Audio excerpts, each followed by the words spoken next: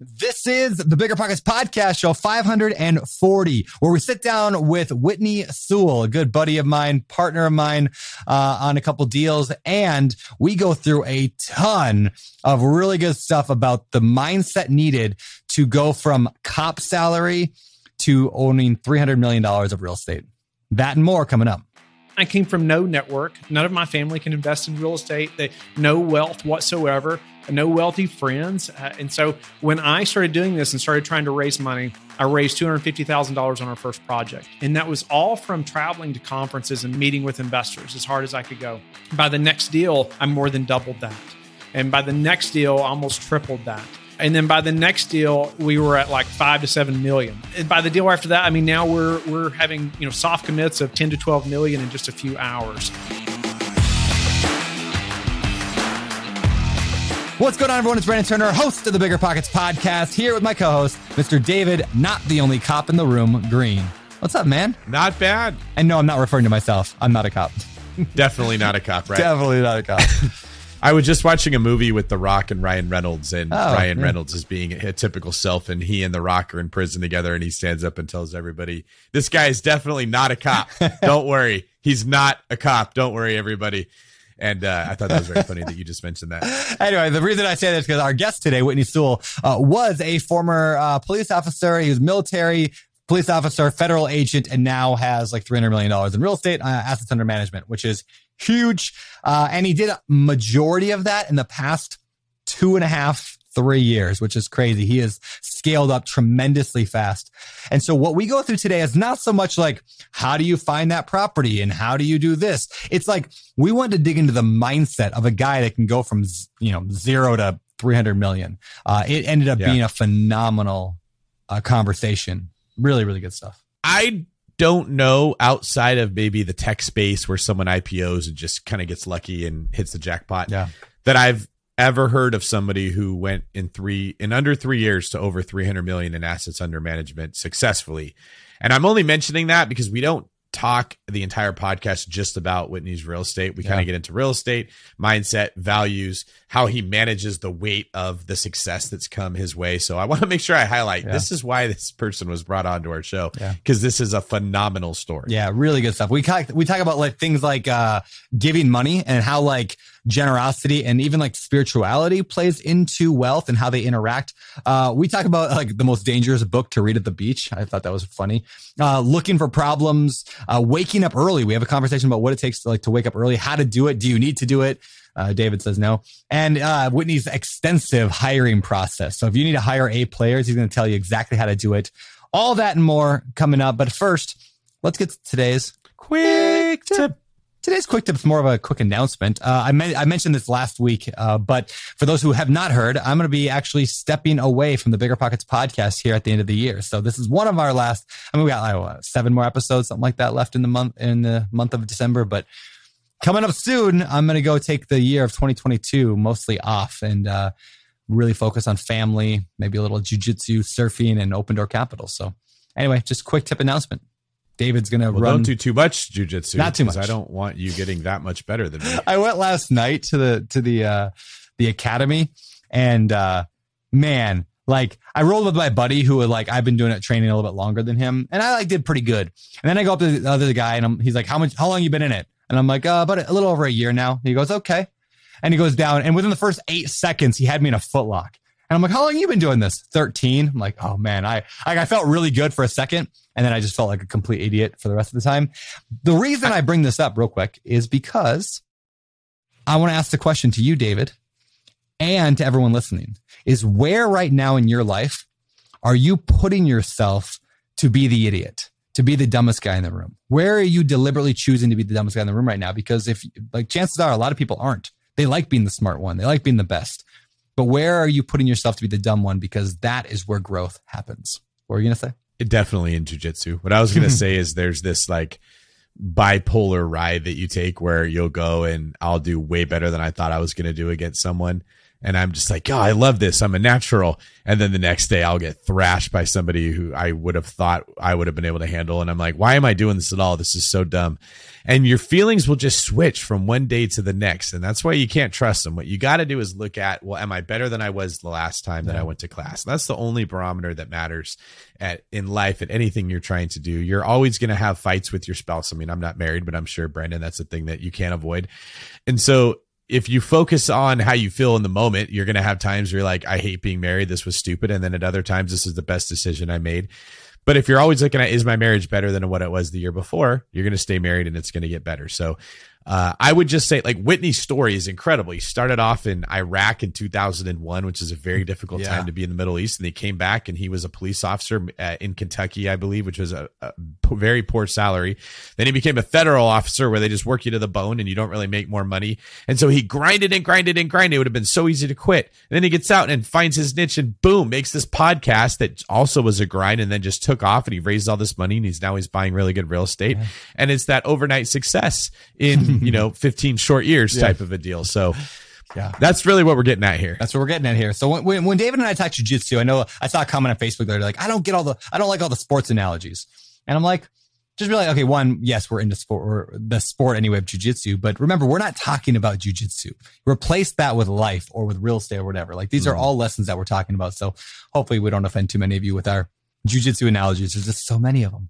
What's better than low money down? No money down. Now through Rent to Retirement, you can buy a brand new construction turnkey rental property for no money down. Wait, hold on. This can't be right. I need to double check with Zach, Rent to Retirement CEO. Oh, hey, Rob. Zach, how the heck are you selling turnkey rental properties for $0 down?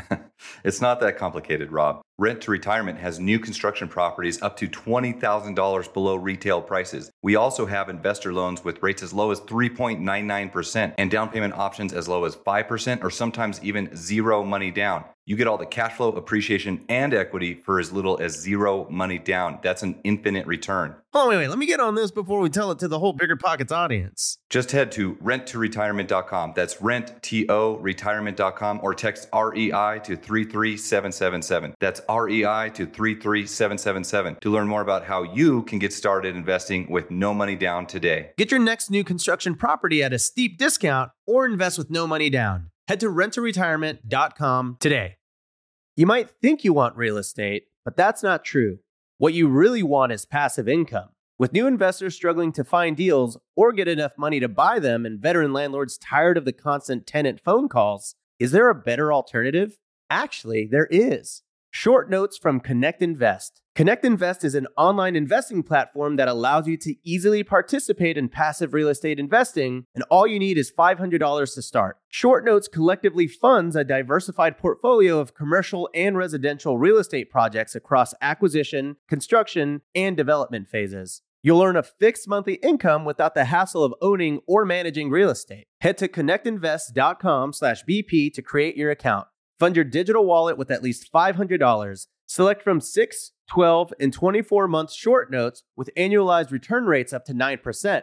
Then sit back and let your monthly returns roll in. Join today by visiting connectinvest.com/BP. Connectinvest.com/BP. Deciding how to invest your capital can be extremely challenging, especially when the market is constantly changing. That's why it's never been more important to partner with a company that has a great track record. The BAM Capital executive team has successfully navigated through the Great Recession, COVID-19, and the current interest rate environment while delivering maximized returns to their partners. BAM Capital is a trusted multifamily syndicator with over $1.3 billion in transactions, delivering a historical average of over 35% IRR with an average hold period of 3.5 years. And BAM Capital has consistently paid preferred return distributions for over 50 consecutive months, has not lost limited partners capital, and has not called capital past the subscription amount. BAM Capital's disciplined investment strategy is targeting undermanaged institutional quality trophy assets throughout the U.S. heartland for accredited investors who are looking for generational wealth building or monthly income opportunities. Their offerings target cash flow stability, capital preservation, long-term appreciation, and accelerated tax benefits. Join BAM Capital's over 1,200 investors across 44 states and get started today at bamcapital.com. Again, that's bamcapital.com. All right, time to get into this thing. I mentioned earlier the idea of where you putting yourself to be the not smartest guy in the room. Definitely today, me and David put ourselves in that spot by sitting there talking with Whitney. You're going to hear just how wildly intelligent and ambitious this guy is. He's something I think he's somebody I definitely look up to, and I think you will as well. So with that said, let's jump into the interview with Whitney Sewell. Mr. Whitney Sewell, welcome to the Bigger Pockets podcast, man. An honor to have you here today. I am honored to be here, Brandon. Well, this should be fun. You and I know each other a little bit. We hung out there in the Colorado mountains for a few days back springtime. And, we got to know each other a little bit, but I never got to hear like your origin story. Like, where did the famed Whitney Sewell come from? So why don't we get into that? How'd you get into real estate? I mean, what were you doing beforehand, and what sparked your interest in real estate investing? I'm going to go way back, Brandon, because I feel like it's very valuable to your listeners. And I go back to March of 2001. And in March is when I decided to join the military. And if you can remember in 2001, what happened 6 months later, at that time, I just knew it was the right thing to do. But of course, I had no idea that in just a few months that our country would be at war. And I'd be spending a year of my life in Iraq toting around a machine gun, obviously praying every day that I get to go home. Yeah. Unfortunately, not everyone in my squad made it home. Thankfully, Lord protected me and allowed me to make it home. But the one thing the military taught me, Brandon, and I feel like as an entrepreneur, you almost just have to have this one way or another, is to have a never give up mentality. And because it's just not an option to give up when you're in combat, right? I mean, other people are depending on you to perform. It doesn't matter if you stumped your toe or you hurt your arm, or it just doesn't matter, right? You get knocked down, you have to get back up, and more than, your own life is on the line there. Yeah.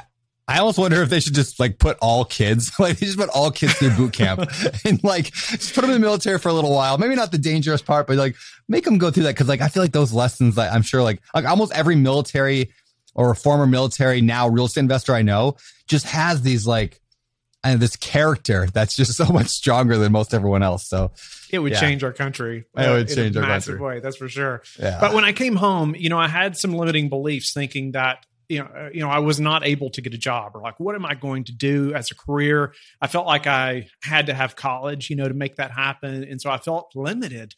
However, I thought, okay, I've always thought about being a police officer. So I applied to be a police officer with Kentucky State Police. There were 1,200 applicants. I was blessed to have one of 5 positions. And also that never give up mentality still became something that was so important, and it had to show from the way I wore my uniform to the way I responded to every dispatch. However, I quickly realized that I had an income problem, and I would have worked the first 2 years for free. I mean, I loved working the road. I loved the service, the discipline, the uniform. However, got married shortly after, and my wife and I, Chelsea, we just passed each other in the hallway the first whole year of marriage. And I noticed guys were retiring with 25 to 30 years on, making $30,000 to $40,000 a year. And I was like, okay, this is obviously not what is best, for our family long term. And so again, thinking that, I didn't know anything else that I was qualified to do, I started searching for some way to supplement our income. And this is like 2009. And I was making such little money. The collapse at that time did not affect me. I didn't even know anything like that even happened, but I learned that not only had 1 or 2 people built wealth in real estate, but, millions of people had built wealth in real estate. And so I thought, okay, if that many people can do it, I can do something, right? I can do something to build some supplemental income for my family and I. So we bought 2 triplexes, and I just made tons of mistakes, honestly, learned a lot the hard way, mismanaged, trusted the seller, the realtor way too much, but we learned a lot. And we gained a ton of knowledge. And thank the Lord, we did not quit there. Soon after, still looking for better income, I became a federal agent. And that moved us to Virginia, where we live now. It's not easy to go into military or law enforcement or federal agent, but Lord blessed me with many transitions there to move up. And that federal agent position was a dream job for most people, especially in law enforcement. However, I still, quickly reached the top, reached the ceiling, and kept looking for more. And there's a whole twist at this point in the story, though, that I feel like is important. And I started training horses professionally. And while that seems, way out in left field, this was a passion of mine since I was a little boy. And I'd always dreamed of training and riding. And a few years ago, my wife and I had the farm also that we had always dreamed of. But my schedule again became so busy. I was a federal agent during the day. I was training horses. I actually now at this point owned a 15 unit with a partner. So I was still trying to dabble in real estate. But this passion of mine was actually like going places now. I was making more money training and selling horses than I ever imagined.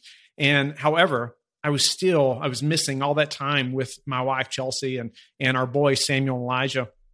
And so, at that time, my wife and I, we were at the beach one fall, and we were walking, and what I call now thinking time, and we'll probably get into that a little bit in a minute, but we were just thinking and praying and walking and thinking, okay, is what we're doing now going to work long term? Like 3 years from now, 5 years from now, is this going to get us where we want to go? And it was so obvious to us at that point. And actually, at that point, I was reading while I was walking on the beach. Funny, Brandon, David, we were just talking about this book, The 4 Hour Work Week. I was reading that during that week at the beach as well. That's a dangerous book. Yeah, it's a dangerous book. Especially at the beach. Yeah. So we got to thinking about that and thought, it's obvious it's not going to get us there. And I was missing too much with our family. We had to make some big changes. And this was like September.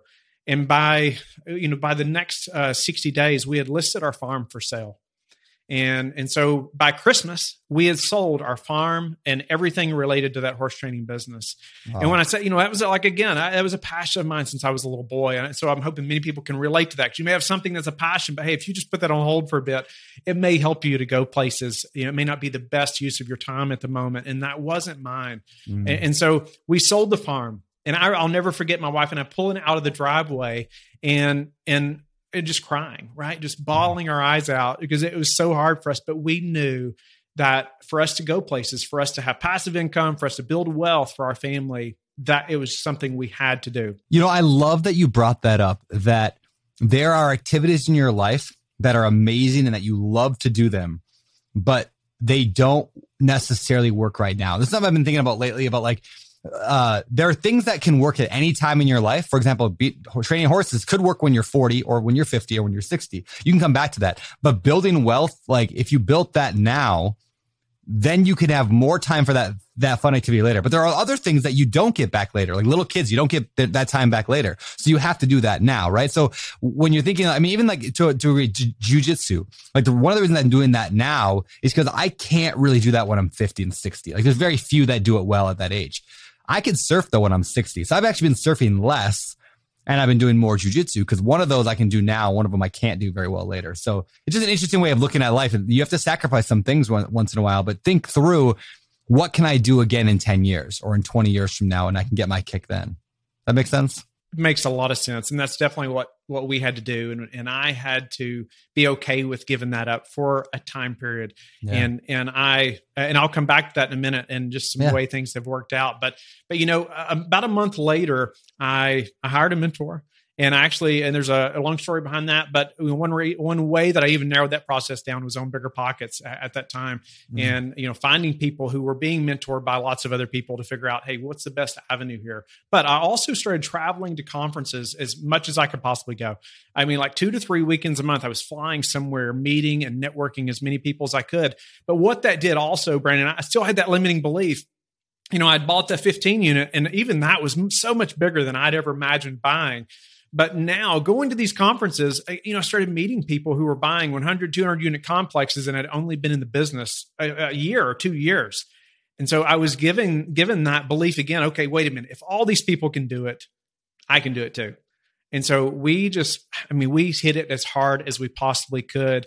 And so soon I started a daily podcast. I've been called crazy more times than once for that, but started a daily podcast. And over the last, 3 years now, we've interviewed over 1,200 people, just experts in the business. But this rapidly gave me credibility, right? Exposure, results. My network of investors and industry leaders exploded. But this was also my own university, right? Just like you all. You get to ask all the questions you want to ask of all the experts. And that's what it did for me. And I'll point out something else here. I started the real estate syndication show before I'd ever done a syndication. Okay. Really? So people called me crazy right back then, but it's been so worth it. And so not only did my network of investors grow, but my network of mentors as well. And all these people that I built relationships that normally I would not have gotten to talk to, right? but also what I call overcommitting. I overcommitted in a massive way, but in a good way, because I know that if I'd done a weekly show, I would have tried to have done the audio editing, the video editing, the show notes, all those things myself. I probably would have gotten behind and halfway done them. But it pushed me to build teams, pushed me to hire people, pushed me to scale and brand in ways that I never imagined. Which is interesting. That's the same logic that goes into why like you and I like multifamily. If I go buy a duplex, I'm going to do the work myself. I just know I'm naturally going to, because it's just right there. I'll go take care of it. I was at my condo yesterday that I'm remodeling. I didn't necessarily do the work, but I'm really involved. But I'm not involved in a 200 unit property. I just can't be. It's impossible. So you're forced to level up to like higher dollar per hour skill set by having the bigger deal. Same with a daily podcast. I love that you said that. So, at this time, and while we're excited about massive growth, obviously in our business and our team right now, I want to share something that's behind that growth, because during that time when we sold our farm, my wife and I moved into a small house in town. We bought a small house, and I built an office in the basement in the corner. And that's practically where I lived for about 2.5 years. And unfortunately, days that doing a daily podcast, I was off every other Monday from my federal agent position. And those Mondays we called my marathon days, and I would record 12 to 15 interviews back to back nonstop. Man. And so my wife would literally pack me lunch to go to the basement for the day. It was quite madness. Honestly, I was still traveling, doing deals, and still working full time. And it was a very stressful time for the family. That's why I wouldn't recommend a daily podcast for most people, but the Lord sustained us. However, something that helped sustain us though, is having something that's bigger than us driving us. And so a lot of that, I'll share, when we moved to Roanoke, Virginia, we were listening to a pastor talk about how they had adopted and just 150 million orphans in the world. We had never been exposed to adoption before, or just that need either. And so we had only been married a couple of years at this time, but on our way home from that event, we immediately asked ourselves, why would we not adopt? And it seems so simple, right? And I'm so thankful now for our ignorance, really, just in the process of adoption, because it's not easy. However, it seems so simple. And within a week, we turned in our application to adopt from Ethiopia. Oh, wow. 2 years later, our first son, Samuel, came home from Ethiopia. A year later, our second son, Elijah, came home through adoption. And now we have a daughter as well, Eden Joy, who came to our family through adoption. So it sent my wife and I on a mission now to help as many families through the process of adoption as we can. That became our why behind LifeBridge Capital. And so now we've committed half of our personal profits to this foundation that we've created that's now helping families with the financial burden of adoption. And so that why changed everything for us. And now it's just amazing to see how it's changing everything for so many other people now as well. And I share that. It's obviously such a big part of who we are in our business. But during that time, my wife couldn't care less about real estate, right? And I feel like there's probably a lot of listeners who can relate to that. But however, she is extremely passionate about our mission, extremely passionate about our why. And so when I'm up late, just weeks and weeks and weeks and weeks in a row, and traveling, recording all these shows, hey, she knows we're working toward a larger vision. And that helped us all just be united in a bigger way. That's cool, man. There's a lot we could unpack there, but I love, and I remember talking to you over lunch when we were in Colorado, talking about just the heart you have toward adoption. That's something my wife and I feel very strongly as well, that we plan to adopt. It's always been in our plans. It's in our 5-year goal. It's in all of our stuff. Like and in my entire life, I've always just kind of known that that's what I will do someday. And so it was cool to meet you. I looked at that very much as like a sign, like, okay, yeah, this is somebody who can help make this thing a reality, because it is a complicated, confusing process that is in some ways like heartbreaking at times, because you think you're getting it and then it's not. And I've heard a million stories. So anyway, super cool, man. I love hearing that. Where does the name LifeBridge come from? I know LifeBridge Capital. What's LifeBridge? That was really the mission behind the name before we ever even started LifeBridge Capital, right? And connecting a way for these families really to bring their forever children into their home. That's where that name came from. All right, very cool. So why don't we jump to where you're at right now in your business, and then we'll go back and fill in the gaps and how you got there. So what's your business look like right now? Assets under management or money raised or whatever you want to go with that. What's it look like? Yeah. Today? So we have about 300 million in assets under management right now. And so we've grown very fast. But that's been by building a great team, and I'll elaborate there. We have about 10 to 12 full-time people in the Philippines. We have 5 full-time people in the States and hiring 2 to 3 more people as we speak. And so, we've grown very fast. What do they do in the Philippines for you? What's that look like? They are all podcast production. We're producing lots of podcasts, cool. other people's podcasts as well now, but mostly all of our marketing team. Okay. And so the podcast, it really has helped drive, I'm guessing, a lot. I mean, you kind of said it earlier. It helps drive a lot of the relationships, but also are you raising money from it? And like, what does the podcast, I guess, do for you? And a second part of that question is, for those listening to this show that maybe are thinking, well, maybe I want to start a podcast. Do you advise that? What's your suggestions there? I'd say, what are you waiting for? What are you waiting for? And you have to get past the limiting belief, because everybody thinks, well, there's so many podcasts out there. How am I going to be different and all those things? And you got to get past that, because you're going to build your own following. And it doesn't take too large of a following to be able to raise a lot of money, right? Yeah. But ultimately, you're building credibility for yourself. So to give you an example of what that podcast has done for me, I think our first project, I started traveling. And again, I came from no network. None of my family can invest in real estate. No wealth whatsoever, no wealthy friends. And so when I started doing this and started trying to raise money, I raised $250,000 on our first project. And that was all from traveling to conferences and meeting with investors as hard as I could go.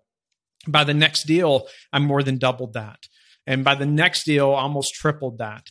And then by the next deal, we were at like 5 to 7 million, and so, and by the deal after that, I mean, now we're having, soft commits of 10 to 12 million in just a few hours. Wow. And that's in what I consider a pretty short period of time. But the podcast plays such a large role in that. Our investors may not all listen to the show. However, I get on the phone with them and they say, Whitney, I feel like I already know you, right? And you can't put a value on that. There's so much value, but most of that is from the podcast. Yeah. And one thing I like about what you did too is where you mentioned earlier, you started the show before you even did a syndication. And it reminds me of something that Jordan Harbinger, who was a guest on our podcast back a year ago or so, he said, dig your well before you're thirsty.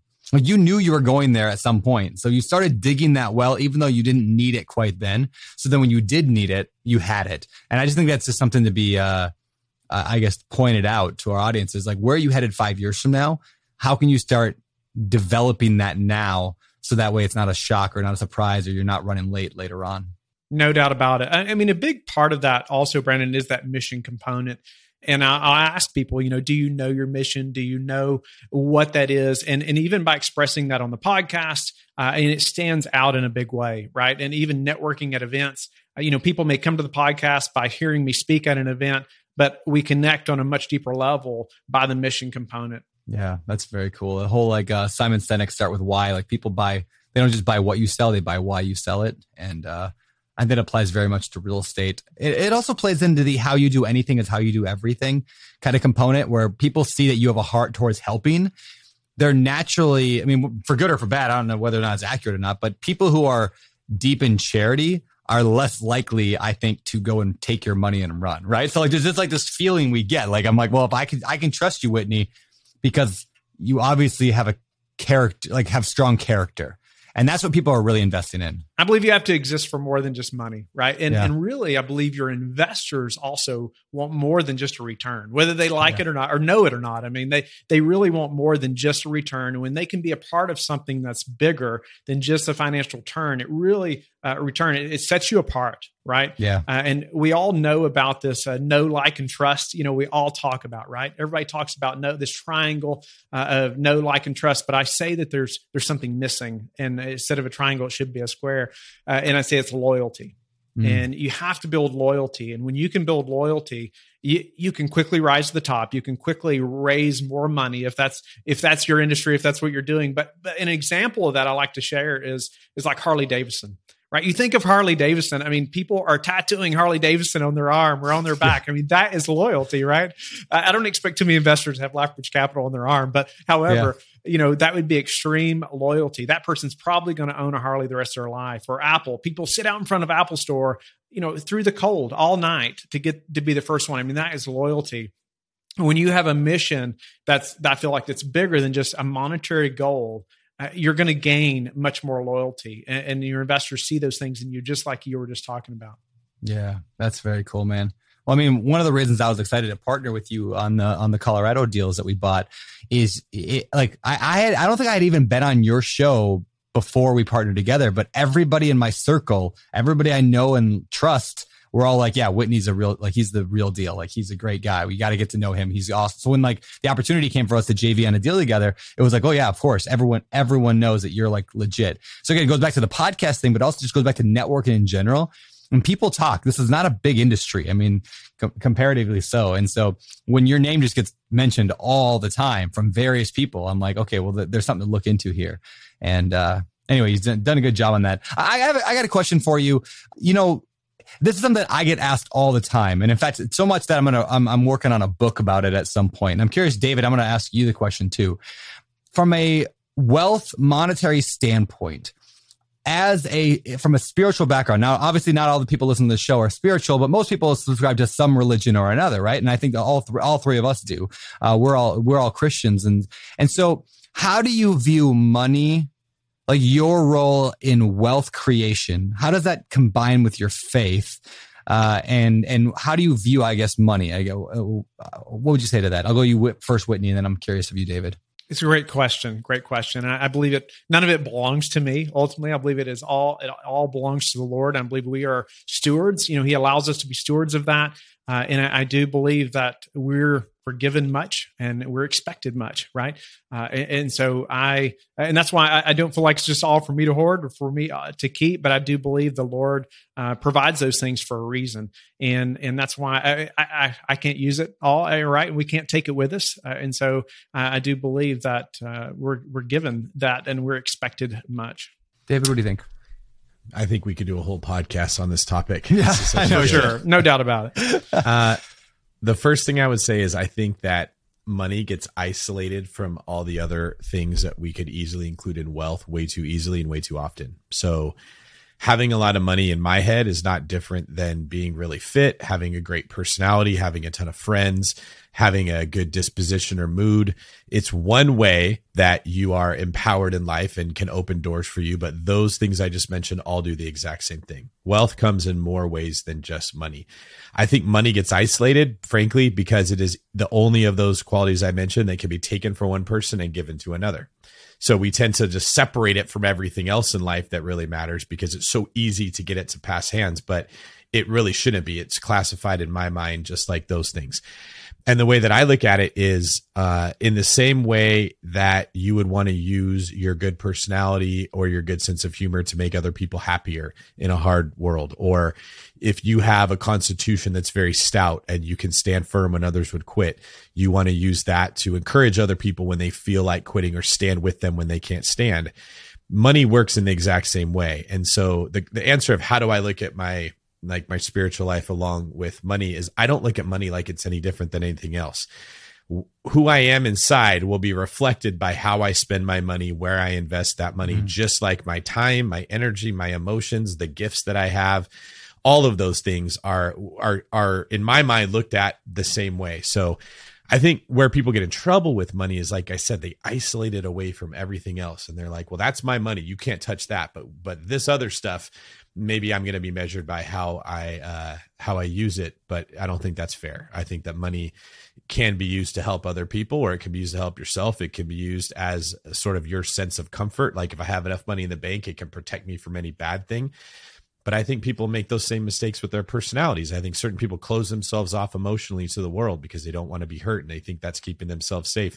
Just like the person that dies with $100 million in the bank, but no friends. So I don't know if that answered your question, but that does. How you spend your money, it speaks, right? Yeah. And how you spend your time, it speaks. It does. I just finished a book. Well, I shouldn't say finished. I'm almost finished with it. It's a short book. It's called The Treasure Principle by Randy Alcorn. It's a Christian book about like being generous with your money. But he makes this fascinating point in there I thought was so good. He said, if you were to go buy, like, let's say you had $100,000 net worth right now. You got about $100,000 net worth, and you were going to drop 90% of that on Dell stock, like in Dell computers, right?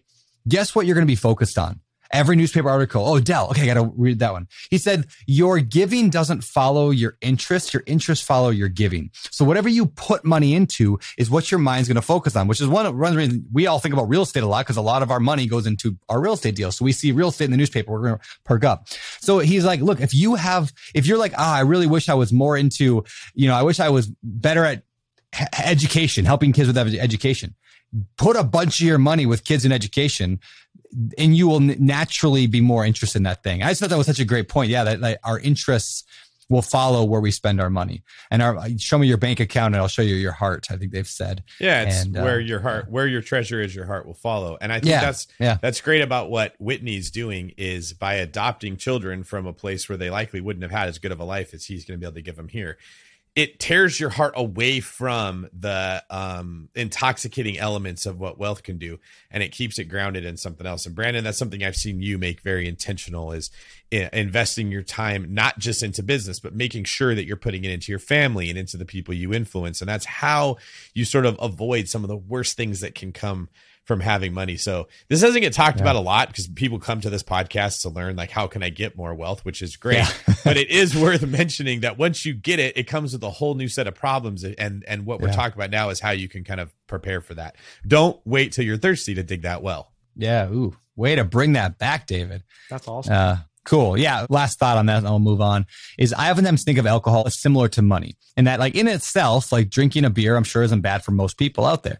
But if you consume a whole lot of it and don't have the right standards or the right friends to help you out, it's very easy to get down a wrong path. And so I look at the two in very similar lights. I'm okay drinking a little alcohol, but I'm not okay if I was just spending all my time in my room just down in beers and not going out because, getting an alcoholic. I think the same thing with money. If I'm just hoarding my money and I'm like living unproductively and I don't have friends that could pull me out of a problem if it became a problem. I think that's interesting. The other question I have sometimes is, as people who want to give back, again, this isn't just specific to Christianity, but if you just want to give back in your life, is it better to give back now, knowing that we are really good at multiplying money, or to just save it all up and just keep compounding it and then give it way more later? Right. And those are like, I don't know. There's a good answer to that question. Do I just keep multiplying it? I think the good is going to compound also. Yeah. Right. These children that are being adopted, I mean, how can we even measure the effect on their lives and the people they're going to affect as well for many years to come? That's such a good point, man. And that wouldn't happen if I waited till the end of my life. Dude, that's such a good point. I've never heard that answer before, but I really like that. Because you could save up I could turn my $1 million into a $20 million 30 years from now. But what could that $1 million today do to a life? And what could that multiply to? So good stuff, man. All right, let's shift back to real estate a little bit. What are you looking for when you buy? What are you buying these days? Obviously multifamily to get 300 million.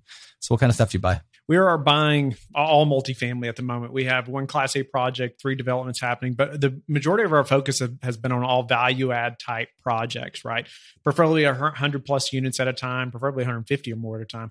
But there's some problem, right, that we can fix. There's a problem, whether it's sometimes as easy as just management, but typically that means renovations as well. Markets under rent, there's the ways that we can raise rent. But there's some kind of issue that we can fix to increase the value of these apartment communities and just increase the benefit to the tenants as well at these communities. No, that's very cool. Yeah, you're looking for a problem. That's just, if we only took one thing for real estate specific that we isolated from this, that's what it is the best investors are not running away and trying to find the perfect deal with some computer algorithm that can scratch the entire internet and find the best deal out there and avoid the problems. They're running into where the problem is because that's where the opportunity lies. Yeah, that's so true. Whitney, can you give us some examples of maybe some of the best problems that you've found that maybe other investors missed? And because you saw the problem, they just saw, the NOI is not good enough, but you could see a little past that. I think of one project that we're about to exit, and because it's been an amazing story, just this entire deal. However, we first came to the project, it was sent to us. And we made an offer, and the broker said, that's not enough. Long story short, that's not enough. That's not going to get it. And we said, okay, thank you. Okay, farewell. That's enough, on that project, on to the next one. However, it went under contract with another group. Okay. And then the project was under contract for a couple months, falls out of contract. Guess what? The broker comes back. Would you all like to make another offer? We made our same offer. And the broker eventually comes back. We were eventually awarded the deal, but I tell you what that did. It allowed us to see the financials at 2 very different parts of the year, even for that project, numerous months apart. And so by the time we got the second amount of financials, we could see there was a problem. It was getting worse. And so we knew they were even more motivated at this point, but we made the same offer and we got the project. All right. But even that deal, we went and secret shopped this property. So, one of our employees, somebody went up to it, knocks on the door, and the sign said opens at 10. They opened the door. They were 5 minutes before 10. The person opens the door and says, we open in 5 minutes, and close the door in their face. It's just like simple things like that, inadequately staffed and all kinds of things that were easy fixes, right? And putting people in place that care, right? Amongst many renovations and 1 million pounds of gravel and landscaping. But lots of things happen. But like I said, a few things early on is one, not giving up, but also sticking to what we knew was going to work for that project as well, sticking to our numbers. Yeah, that's cool, man. This show is sponsored by BetterHelp. All of us wish we had more time in the day, but if time was unlimited, what would you spend it doing? Having trouble? Therapy can help. With therapy, you can find what matters most to you and do more of it. Therapy can help you discover what you really want out of life and what your true priorities are. It's more than just talking about trauma or tough times. It can help empower you to accomplish more with less stress and more clarity. The best place to try therapy? BetterHelp. BetterHelp is entirely online. That means it fits your schedule and flexibility, and you don't have to drive through traffic to see your therapist. Just fill out a brief questionnaire to get matched with the licensed therapist and switch therapists at any time for no additional charge. Learn to make time for what makes you happy with BetterHelp. Visit betterhelp.com/BP today to get 10% off your first month. That's BetterHelp, HELP.com/BP. Take a second and imagine this: immediate cash flow, above average rent, built-in equity, and a foolproof exit plan. No, it's not 2012 again. This is just what it's like to invest with Integra Development Group.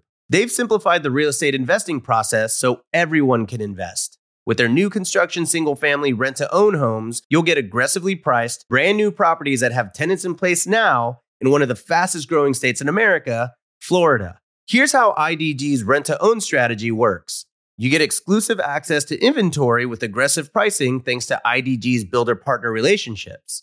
Then, invest and collect immediate cash flow with tenants already in place at or very close to closing. With the demand for new builds, your tenants pay above market rent, so you rake in more cash flow. And you'll get built-in equity and appreciation with an already agreed to purchase price at year 3, helping the tenants become homeowners while you build wealth. That's investing simplified. So secure your next investment property today with Integra Development Group at IntegraDG.com. That's IntegraDG.com to start investing today. Want to dive deep into commercial real estate, entrepreneurship, leadership, and the economy? Tune into the Walker Webcast, hosted by the CEO of Walker & Dunlop, one of the largest commercial real estate finance and advisory services firms in the nation. As an unparalleled leader in commercial real estate, CEO Willie Walker frequently appears as an expert on major platforms like CNBC and the New York Times. He's even been on the Bigger Pockets podcast network too. On the Walker Webcast, you'll hear from guests like A-Rod, renowned economist Dr. Peter Linneman, and experts from Walker & Dunlop's capital markets, research, and investment sales groups. So fire up the Walker Webcast on your favorite podcast app or join live on Wednesdays to see Willie interact with his guests. Plus, you can always catch the replay on demand afterward. Stay ahead of the curve with insights for life from the Walker Webcast. Learn more and subscribe to the Walker Webcast at walkerdunlop.com/pockets. And be sure to follow Walker & Dunlop on all your favorite social media channels too. That's walkerdunlop.com/pockets. You mentioned earlier, you said something about the phrase thinking time. And you said, yeah, maybe we'll come back to that later. I want to come back to that. What does that mean for you, like thinking time? And how does that play into your success? So I know you're going to ask me later about a book, but I'm going to go ahead and mention it by Keith Cunningham, right? I've got it right here because I knew you were going to ask, but it's called Brave Less Stupid, right? And I have that book. I highly recommend that book, and I've learned a lot from Keith Cunningham. But one thing that stands out, and he does this in every chapter of his book, and he encourages you to have thinking time. And ultimately have a space, have a space in your day, right? Even a space in your office or your home or somewhere where, hey, it's just you, a pad of paper, a pencil, and go ahead and put some dots on that paper. So like your mind already knows it has to come up with something to put down there, right? I love it. But even that thinking time, like when my wife and I were on the beach, like that was crucially important. And that changed the entire trajectory of our entire family. I mean, our entire future in drastic ways. But it's by separating from the daily, just mundane things that just keep coming, right? Every day, all these things that come at us, and we're just playing defense constantly, right? And so having that thinking time helps us separate from the phone, separate from the computer, and really just ponder, right? And see, and think about the things that are most important to you as well. But also, what are you going to accomplish that day? What are your goals that you're hitting right now? What are you not hitting? Maybe think through some of those things. But that thinking time has been crucial for us. And it is for me every day now as well. So, I mean, obviously it changed my entire morning routine from there and forward. What does your morning routine look like? So morning routine is going to look like getting up about 5 a.m., sometimes 10 till. And I also have a light that comes on a timer, helps me to wake up. And I have the phone with the alarm set across the room. Like I have to get out of bed, right? Make myself get up.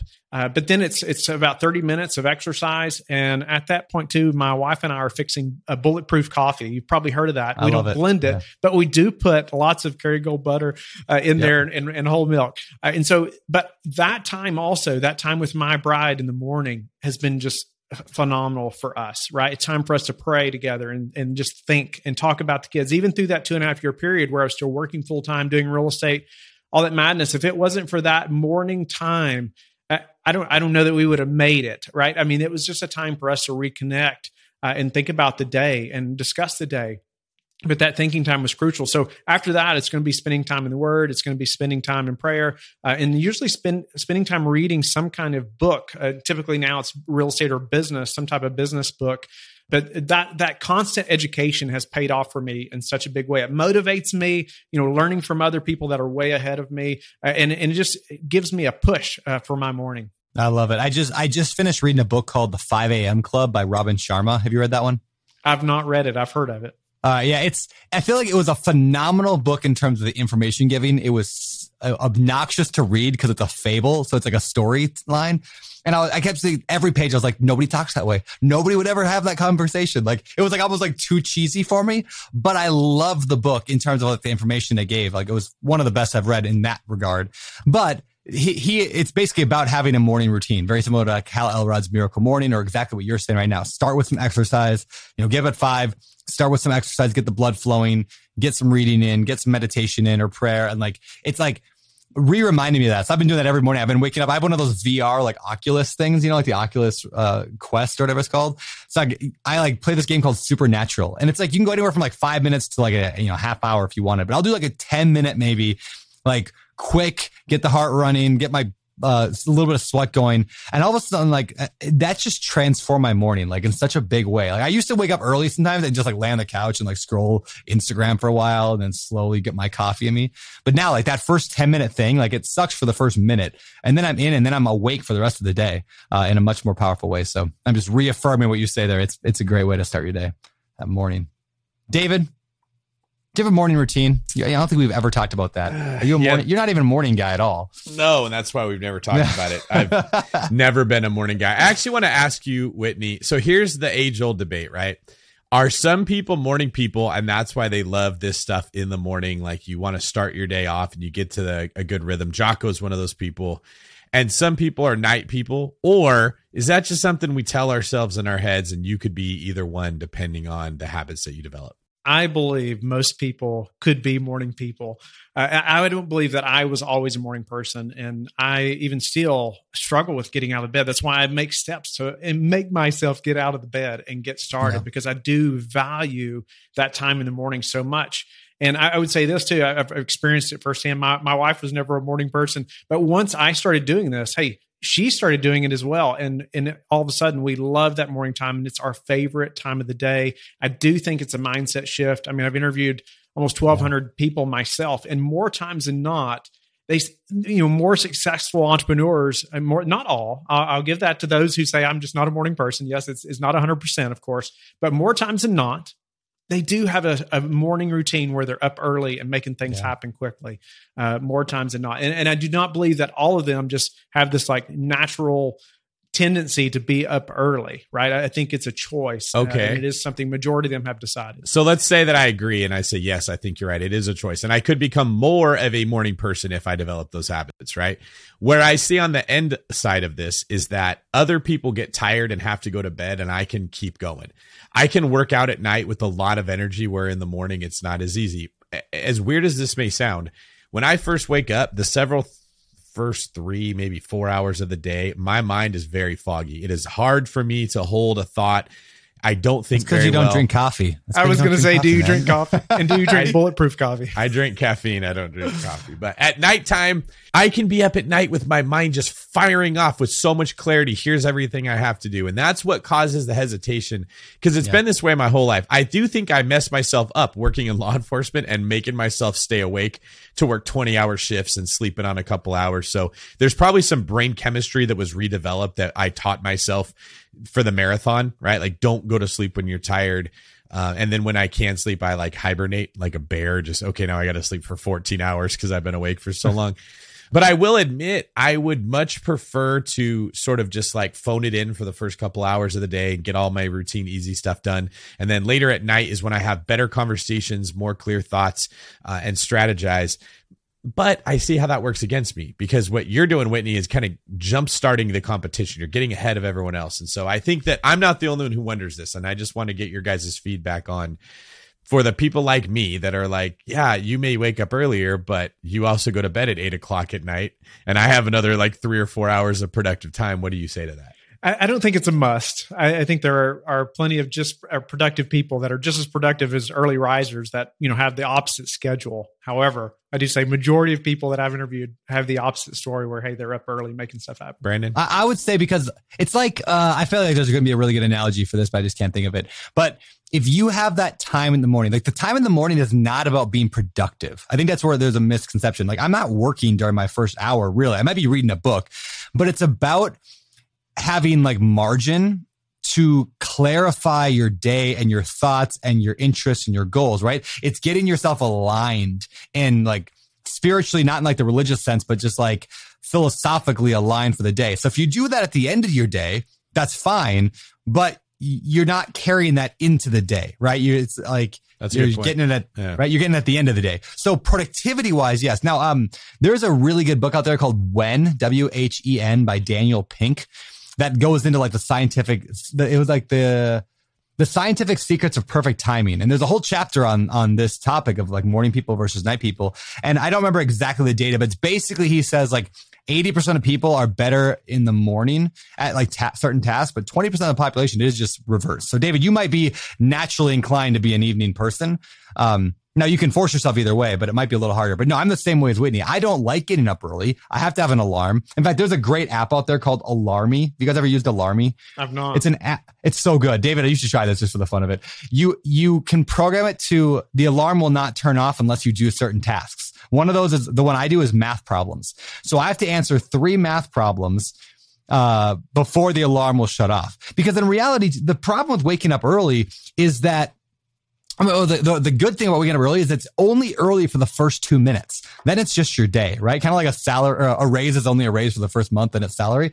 Like if you can power through first 2 or 3 minutes and get your brain working, like by doing little math problems, like what's 12 times 4 plus 8? I'm like, trying to figure out, and the alarm is like, going to come back on in 10 seconds if I don't answer the question in 10 seconds. That will wake me up. Or you can make it like, you have to go to your fridge and take a picture of the UPC code or whatever on the milk jug. And there's different things you can make it do. So anyway, and then I brush my teeth, drink a glass of water. And by that time, I learned all this from Hal Elrod. But by doing those tasks, then I'm awake. And then the coffee obviously helps as well. But anyway, I don't think it's like, I'm like Whitney. I don't think it's vital, but I think it's helpful. So especially if you have kids as well. And especially if you have kids. Time. Yeah. Cause what I hate is running. It's like, okay, I gotta do a podcast at 8 a.m.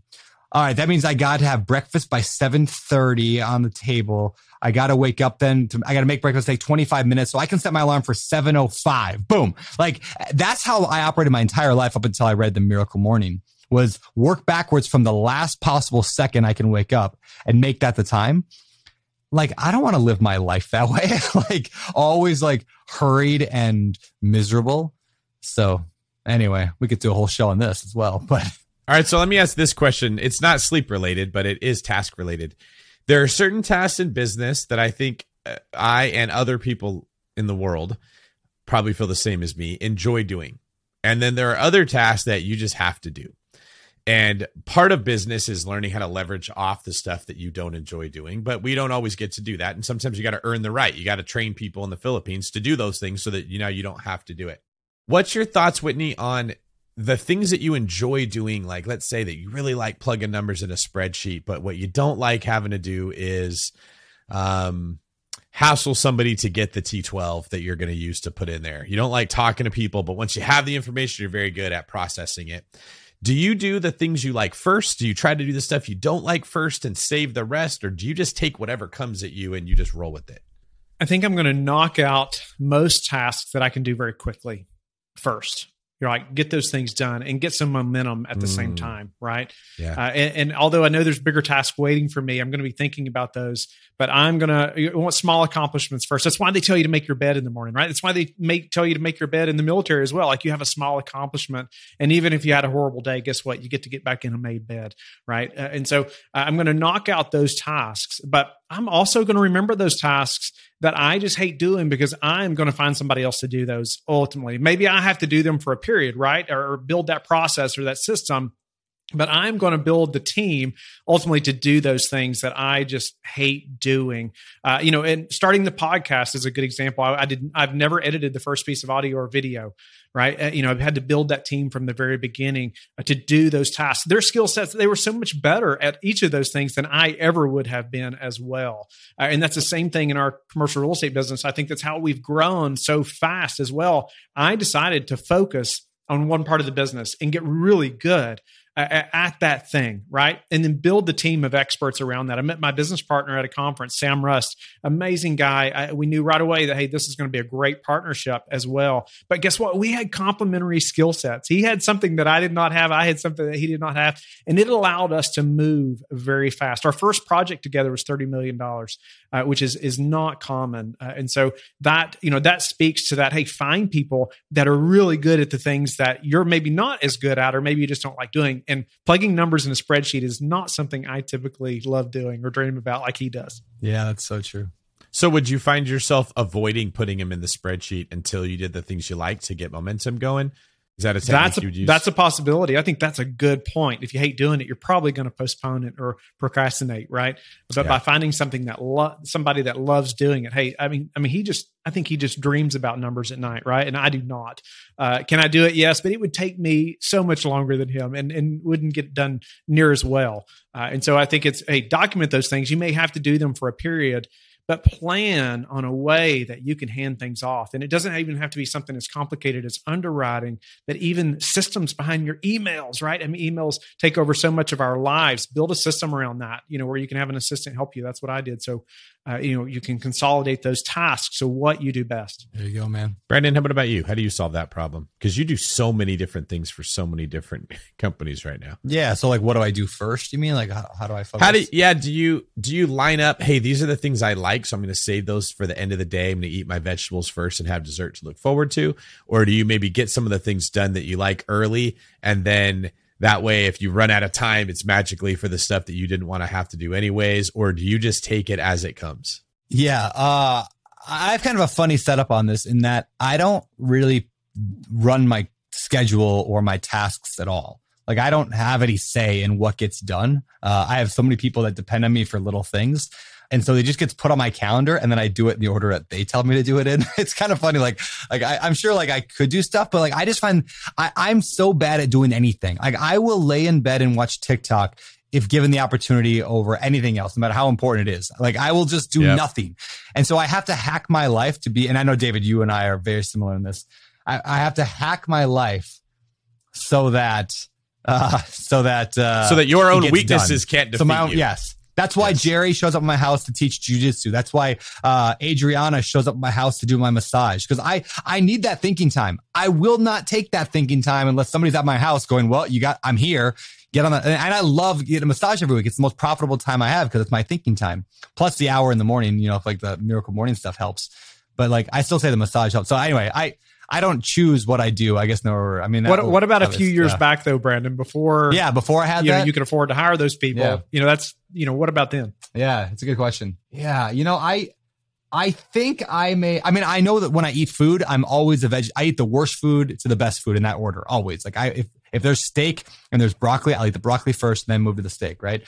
I think I do that in my own life. I think I did that as well. So I would always do the annoying work first. You like eat that frog, like the phrase goes and the book goes. That's a really good book, by the way. Everyone listening, Eat That Frog by Brian Tracy.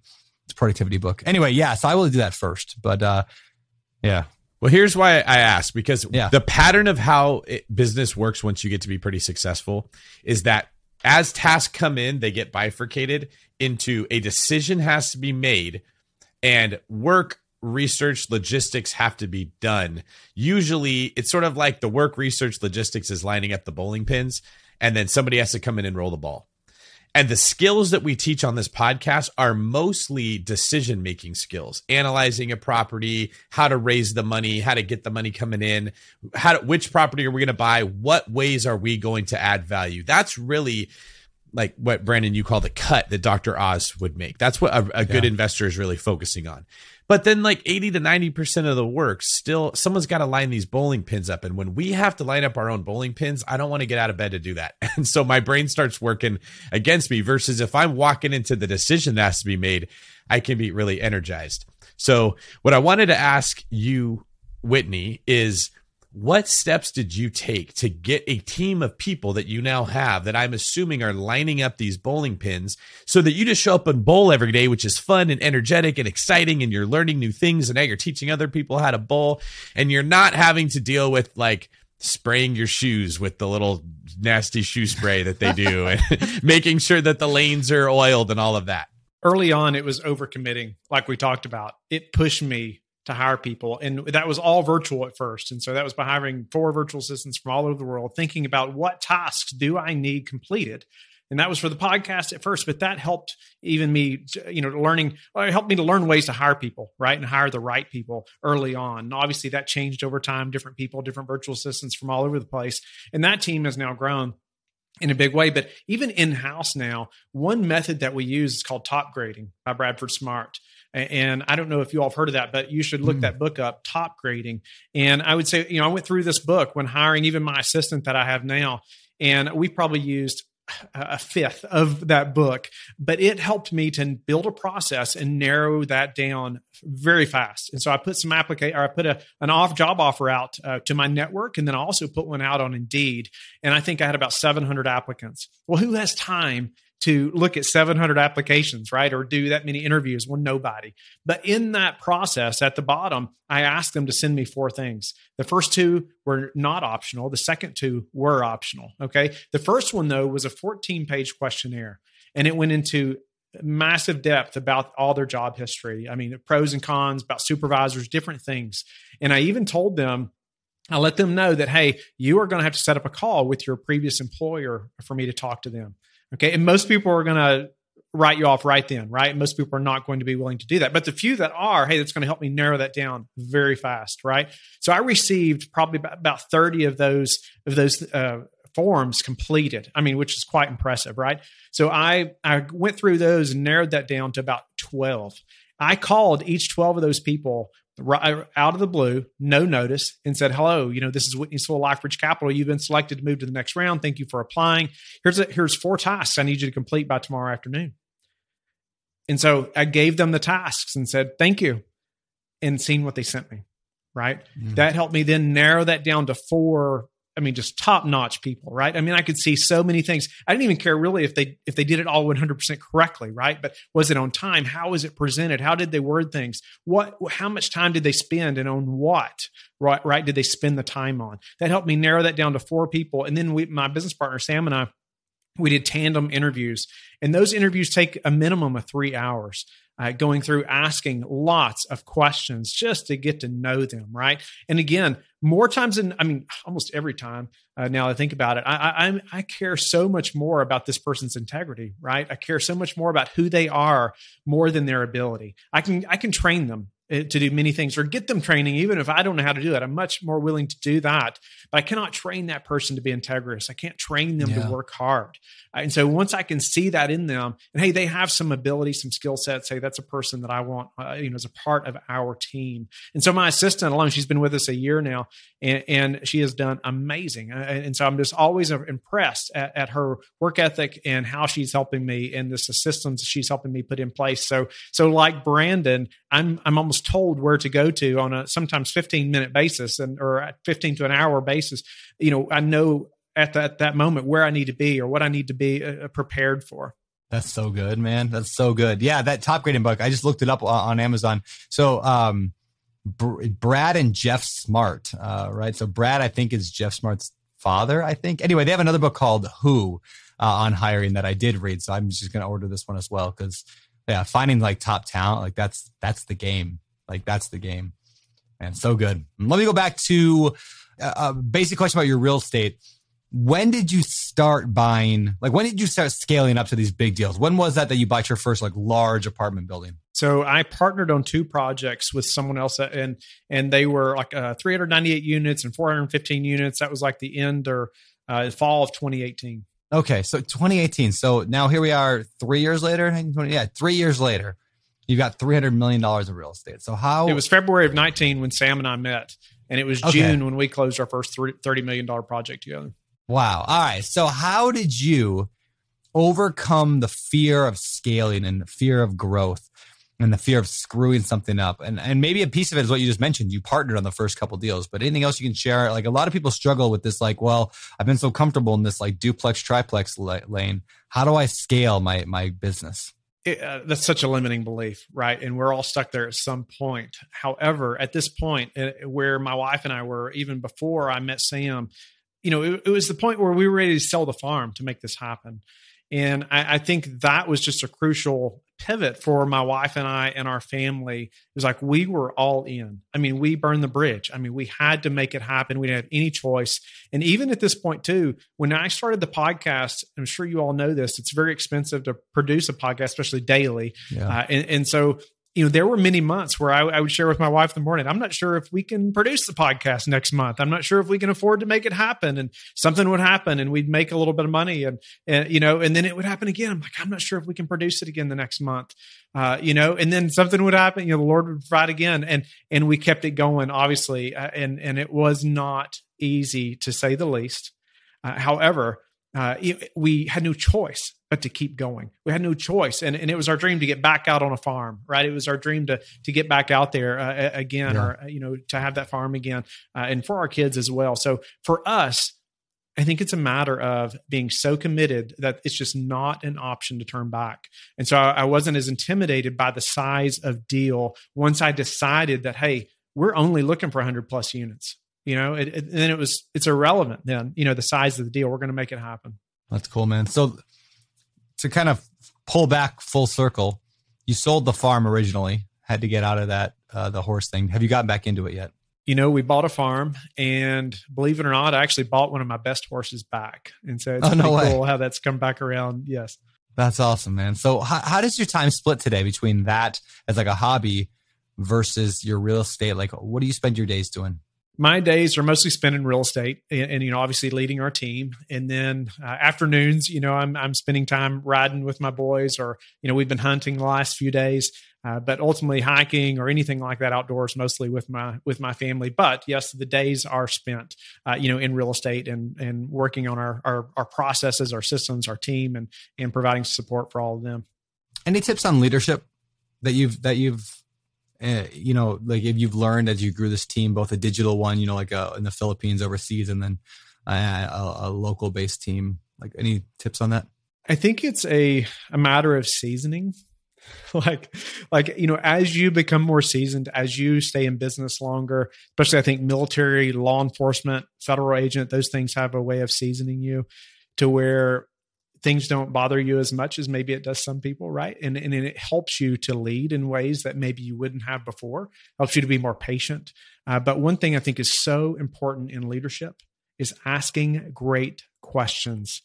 And obviously that's something the podcast helped me a lot to do, but you need to be able to ask great questions of not only your team members, but even of your investors. And I love asking good questions to even my family, my wife, my kids, right? Ask them, what do you love? What did you learn?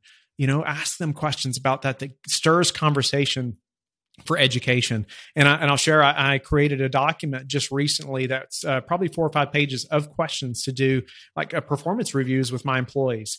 And that I gave it to them weeks ahead of time.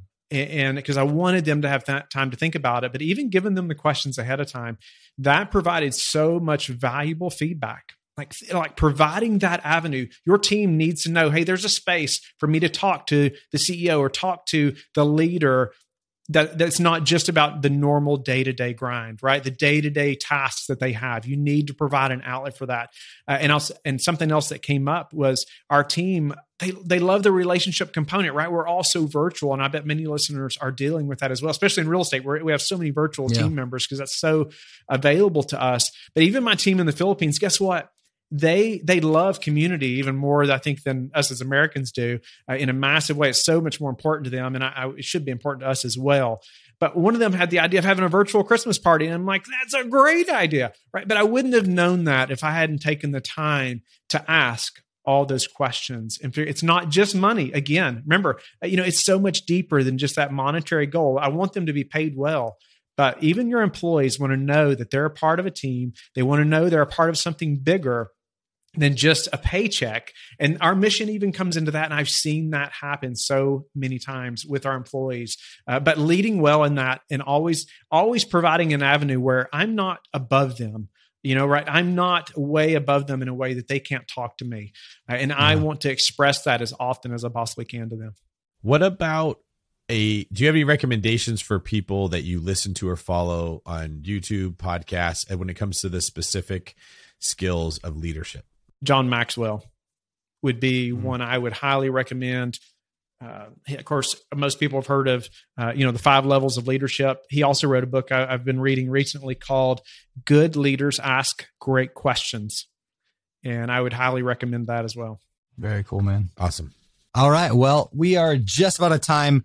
We're going to get you out of here. But question, where do you see yourself headed in the future? Where's LifeBridge headed to? I see us, growing, obviously our team in many regards, but I see us growing in specialties, right? I see us bringing on people who are experts in different asset classes and growing in different divisions and even in things outside of real estate as well. We want to be, that opportunity for investors where they can invest in numerous different things depending on their needs and depending on what their portfolio is or their risk tolerances, those things. So I see, we're by the end of next year, I think we'll probably be close to $500 million in assets under management. And we have almost that now, either in development or under contract. And so that was a big goal for us, and we didn't expect to hit it as fast as we did. And so I can see us surpassing that, but also growing, like I said, in many other avenues. But I also want to continue to grow our team in a way that not only are we growing in income and all those things that obviously are important, but I want to grow in my time with the family. I want to grow in that special time, that unique time with the family. So, hey, the time when I am at work is high impact. Yeah, awesome. I love it, man. Well, with that said, we got to start wrapping it up. So why don't we head over to the last segment of the show? It's time for our Famous Four. All right. The last section of the show is about the 4 questions we ask every guest every week. And we've been doing this now for years and years and years and years. But the first question here on a Sunday episode, which I believe this is coming out on a Sunday, we usually change the question a little bit. So what I'm going to do is I'm going to throw an audible here, and we're going to call this the Famous 5 today, because I'm going to I'm going to ask you both the question we usually ask on Thursday for the first question and the question we ask usually on Sunday. So the question that I usually ask on Thursday is, do you have a current or all-time favorite real estate related book? Well, there's so many, but I think for our industry, one of the best ones is Joe Fairless's, my good friend Joe Fairless, best ever apartment syndication book.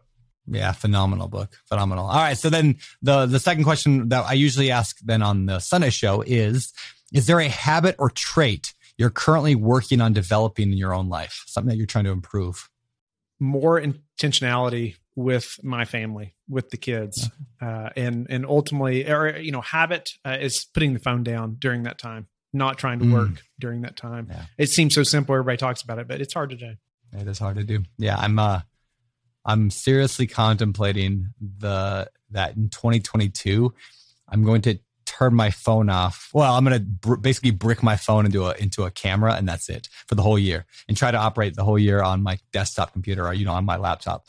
And because you can Instagram, you can Facebook, all that on a laptop, but I don't get sucked in on a laptop. So I'm thinking about that. Well, so we'll see if I do that. But anyway, yeah, we'll see. That's a great idea. So we can go a whole year with it. All right. Can a carrier pigeon make it across the Pacific Ocean? I don't think it could. So we can't Game of Thrones our way through this. Nope. All right. Nope. All right, David, next question's yours. Whitney, what is your favorite business book? Right now, it's The Road Less Stupid that I mentioned earlier, Keith Cunningham. Every chapter's its own business coaching segment and with thinking time. So I have that on my shelf to read. It's one of my upcoming books to read. Did you send me that, or did I buy that because you recommended it? I don't know why I have that book, but I did not send it to you.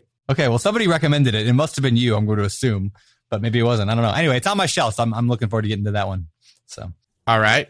What about hobbies? Riding horses, hunting, active in our church, but ultimately the horse riding is probably my top hobby. Cool.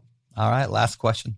And I'll tell people, if you go to straightpathhorses.com, you can see the things I used to do with horses. And I look at a horse called Shamrock. He's the one that I sold. He was my best horse ever. And the one that we bought back. Straight Path Horses? Straightpathhorses.com. If you sign up for a newsletter or email it, nobody's going to respond. But that website is still alive. All right. Well, last question from me. What do you believe separates successful real estate investors and entrepreneurs and business owners from all those who give up, fail, or just never get started? It's the mission. It's the mission. Do you know your mission? Most people can't articulate their mission. And can you articulate it? It was something I had to learn very early on, and it changed every investor conversation. And so I say, do you know your mission? Does your spouse know your mission? Does your team know? Do your investors know your mission? And make sure that, hey, if you only have 5 minutes with somebody, that they even remember what your mission is. That's awesome, man. Yeah, and my BPCon speech this year, my keynote that I did, I talked about alignment, how you got to be aligned in 5 areas. And it was vision, passion, action, emotion, and your mission. Like if you don't know why you're doing it, you're out of alignment. So I'm right there with you. You're going to quit. Yep. That's it. All right, man. All right. If people want to know more about the mysterious Whitney Sewell, where can they find out more about you? LifeBridgeCapital.com. You can email me, Whitney@LifeBridgeCapital.com. You can call or text me 540-585-4338. If you email info@lifebridgecapital.com, we have a tip sheet about multifamily investing. We'd love to get to you. Just mention Bigger Pockets. Awesome, man. Well, thank you. Appreciate you. And appreciate you coming on the show. Keep doing your thing. Pleasure. Keep doing your podcast. Yeah, you're killing it, man. It's awesome. Thank you, Brandon. Thank you, David.